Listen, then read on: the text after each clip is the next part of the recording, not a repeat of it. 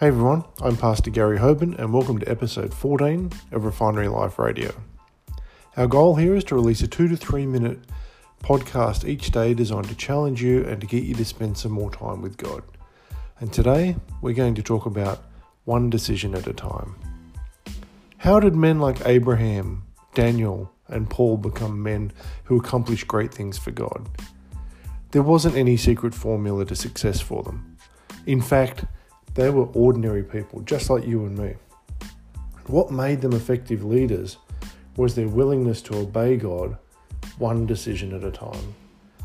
The impact on the lives of others, your family, your workmates, the people at your church, it's cultivated with each decision that you make, no matter how small. It's the little things, like reading your Bible, praying, going to church, and standing up for your faith that add influence to your life.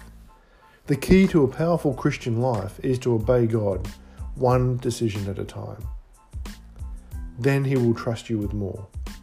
Ask God today to fill your day with small steps of obedience and pray that each choice you make today, as large or small, will help you influence others for good.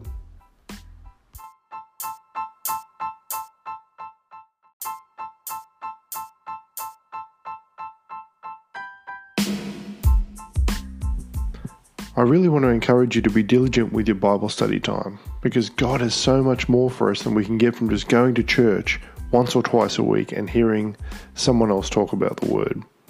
When you spend time with God, your life will change in amazing ways because God is a Redeemer. There's nothing that's too hard for Him, and He can make you whole, spirit, soul, and body. You're important to God, and you're also important to us at Refinery Life Church. When it comes to prayer, we believe that God wants to meet your needs and reveal His promises to you.